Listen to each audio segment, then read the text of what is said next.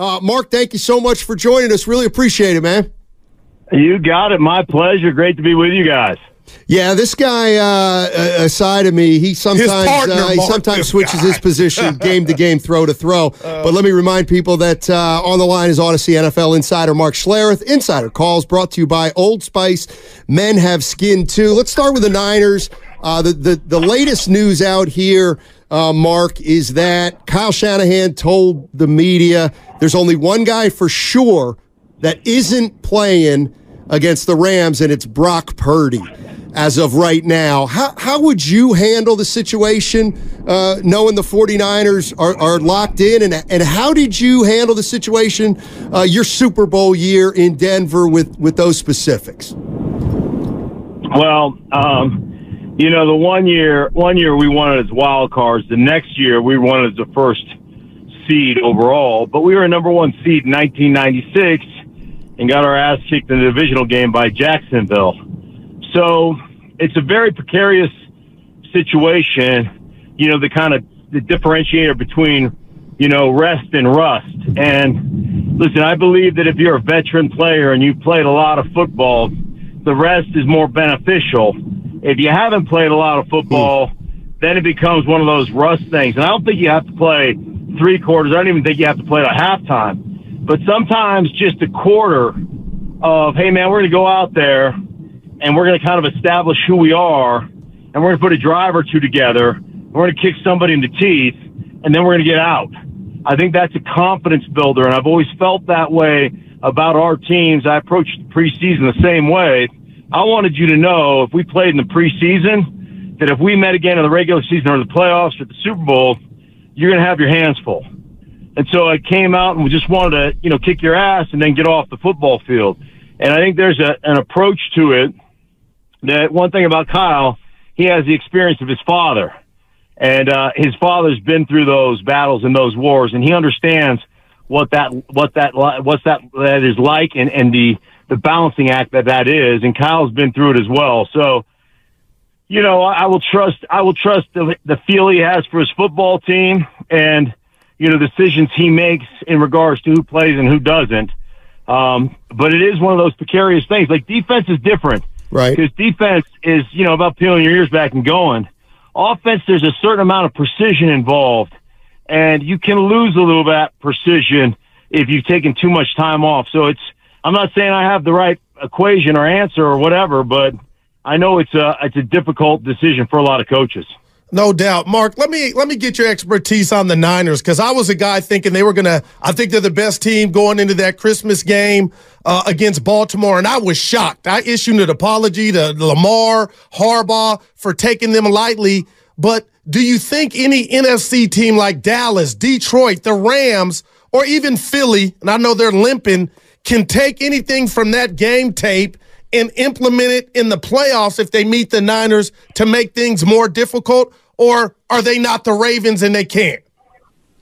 Well, let me just say this. I did a whole breakdown today. It'll probably be out tomorrow on the Stinking Truth podcast. I call it the Leftover Show. And I break down all the stuff off my boards that I didn't necessarily get into the broadcast. And so for you Niner fans, Stinking Truth podcast, you're going to want to listen to this. I think it comes out probably tomorrow morning, either tomorrow morning or Friday morning. But check that out. Look at that, because I go into some insight about Brock Purdy and some stuff that he told me that I was like, whoa, like this dude's a different cat than I think most people feel. But let me just say this. As I dug through the coaches' tape preparing for last week, and I have the Niners again this week, by the way. Got the Niners and the Rams this week. But as I dug through that tape, and again, it's not the TD copy, it's the coaches' tape, I walked away saying to myself, if the Niners faced the Ravens 10 times, they beat them 8 times. I thought they kicked their ass. You can't win a game in which you turn it over 5 times. Sorry, ain't going to happen. Now, the Ravens are exceptional. Defensively, they're fast, they're aggressive, they're physical. They're one of the one teams that can match some physicality with the Niners. But I couldn't believe the space the Niners created on offense. I couldn't believe how wide open they got guys. That McCaffrey had over 100 yards rushing. Kittle had over 100 yards receiving. I think Ayuk had 100 yards receiving.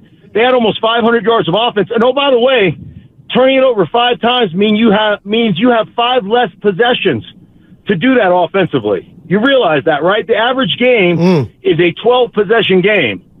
So minus 5 possessions, you got 7 possessions. Let's call one of them, because it was a long drive and they turned it over in the red zone. Let's call one of them. Let's call it an 8-possession game. You put almost 500 yards of offense in 3/4 of the possessions you normally would get in a football game. Tell me that's not an ass whooping. I don't care who you are. You're not going to overcome 5 turnovers. Sorry, ain't going to happen. But I walked away from that game after I studied it on coach's tape, where I was like, oh my gosh. The other thing is, now I'll give the Ravens a ton of credit.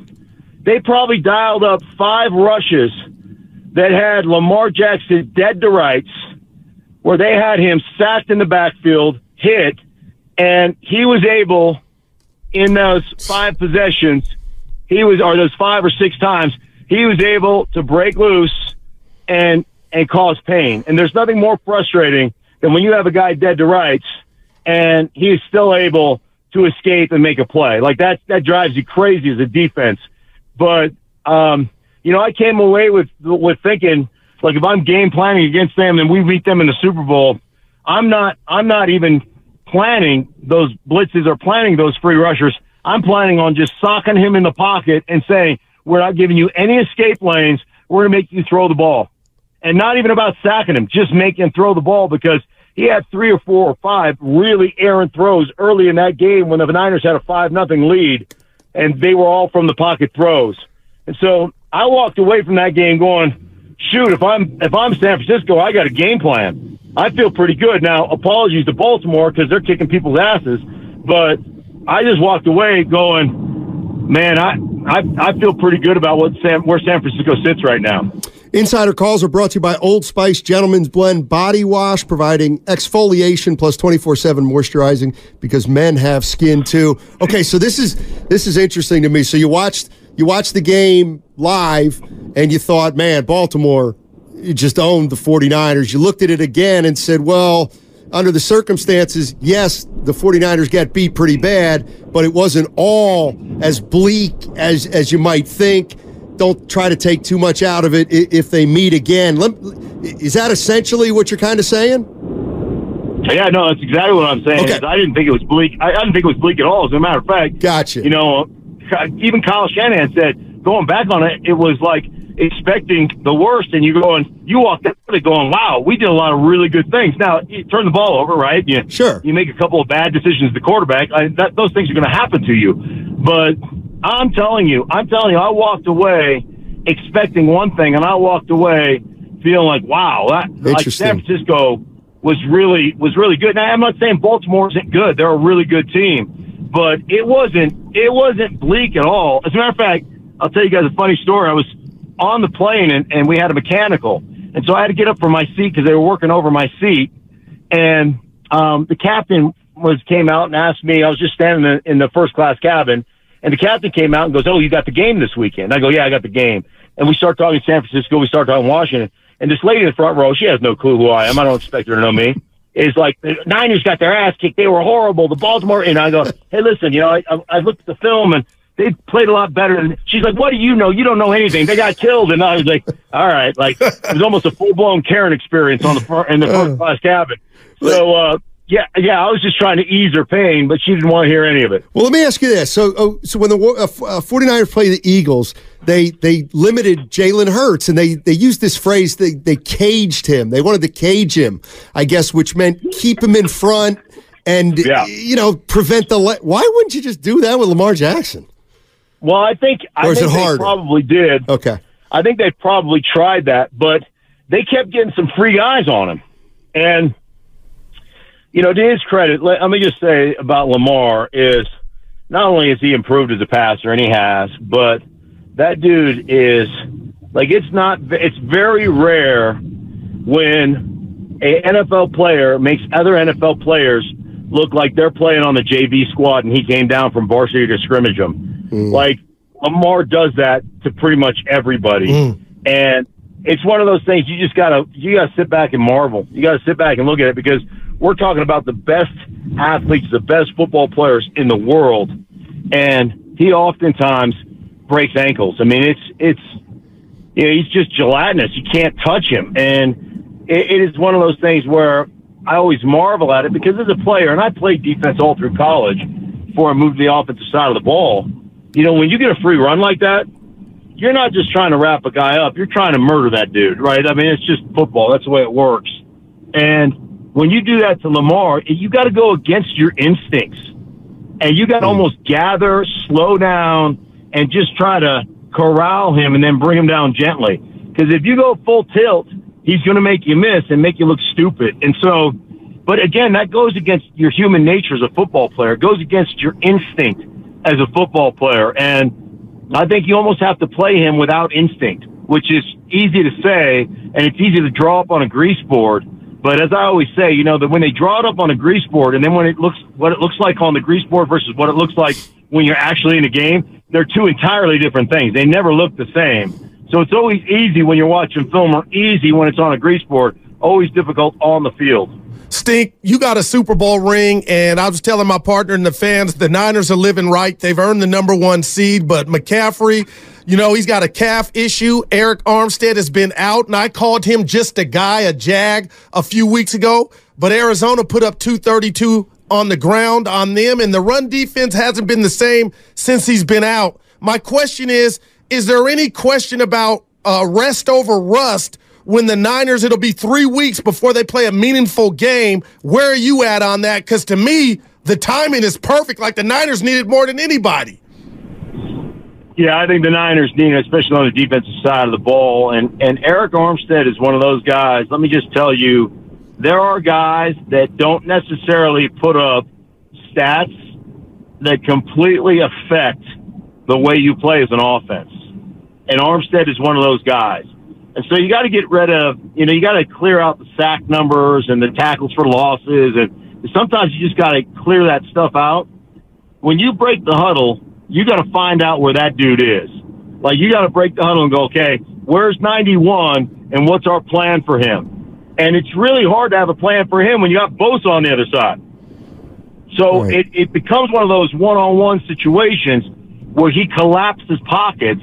And so he may not hit the quarterback or sack the quarterback, but when you collapse the pocket and put an offensive lineman in the lap of the quarterback can't step into a throw, quarterback can't get enough on the throw, it affects the pocket. And those things are almost as valuable as actually getting the guy on the ground. So he's one of those guys that probably doesn't compile as many stats as the Aaron Donalds of the world and those type of guys, but what he does is exceptional for them. And so, I think the rest thing on defense, as I told you, especially with San Francisco, because they're not an overly complex defense.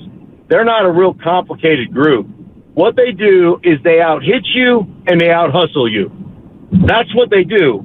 And you can be a really good defense if all you do is hustle and tackle well.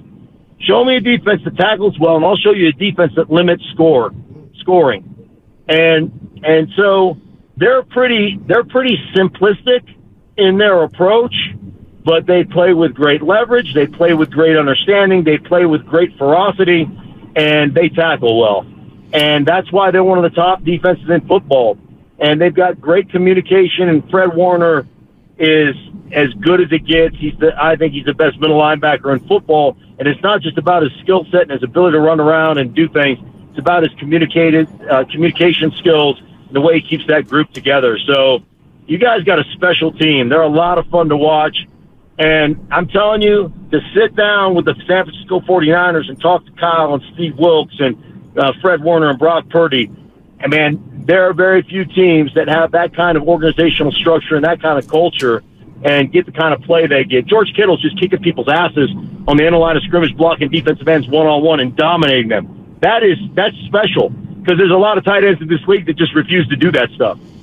49er fans, you're listening to Mark Schlereth, host of Stinkin' Truth podcast, and you can take a listen to it. It'll probably be coming out tomorrow. He has a lot to say about the Niners. He was at the game, calling the game, and he talked to a lot of the 49ers, so you're going to want to check that out for sure. He's also got the Rams Niner game this weekend.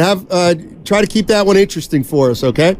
Yeah. Well, you know what? We'll have a good time. And I tell you what, like I said, that Leftovers podcast, I dropped some stuff that Purdy told me that you guys could be really interested in. Yeah. Good stuff. Appreciate it. Happy New Year, man. Purdy, you got it. Yes, Take sir. care. Mark Schlereth. That's right. He does the Stinking Truth podcast, but then he's got the leftovers. What do you think Purdy could have told him?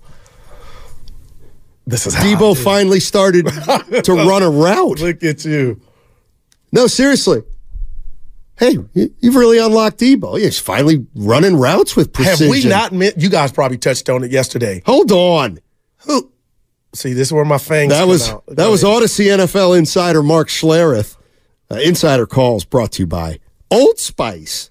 Hey, men have skin too.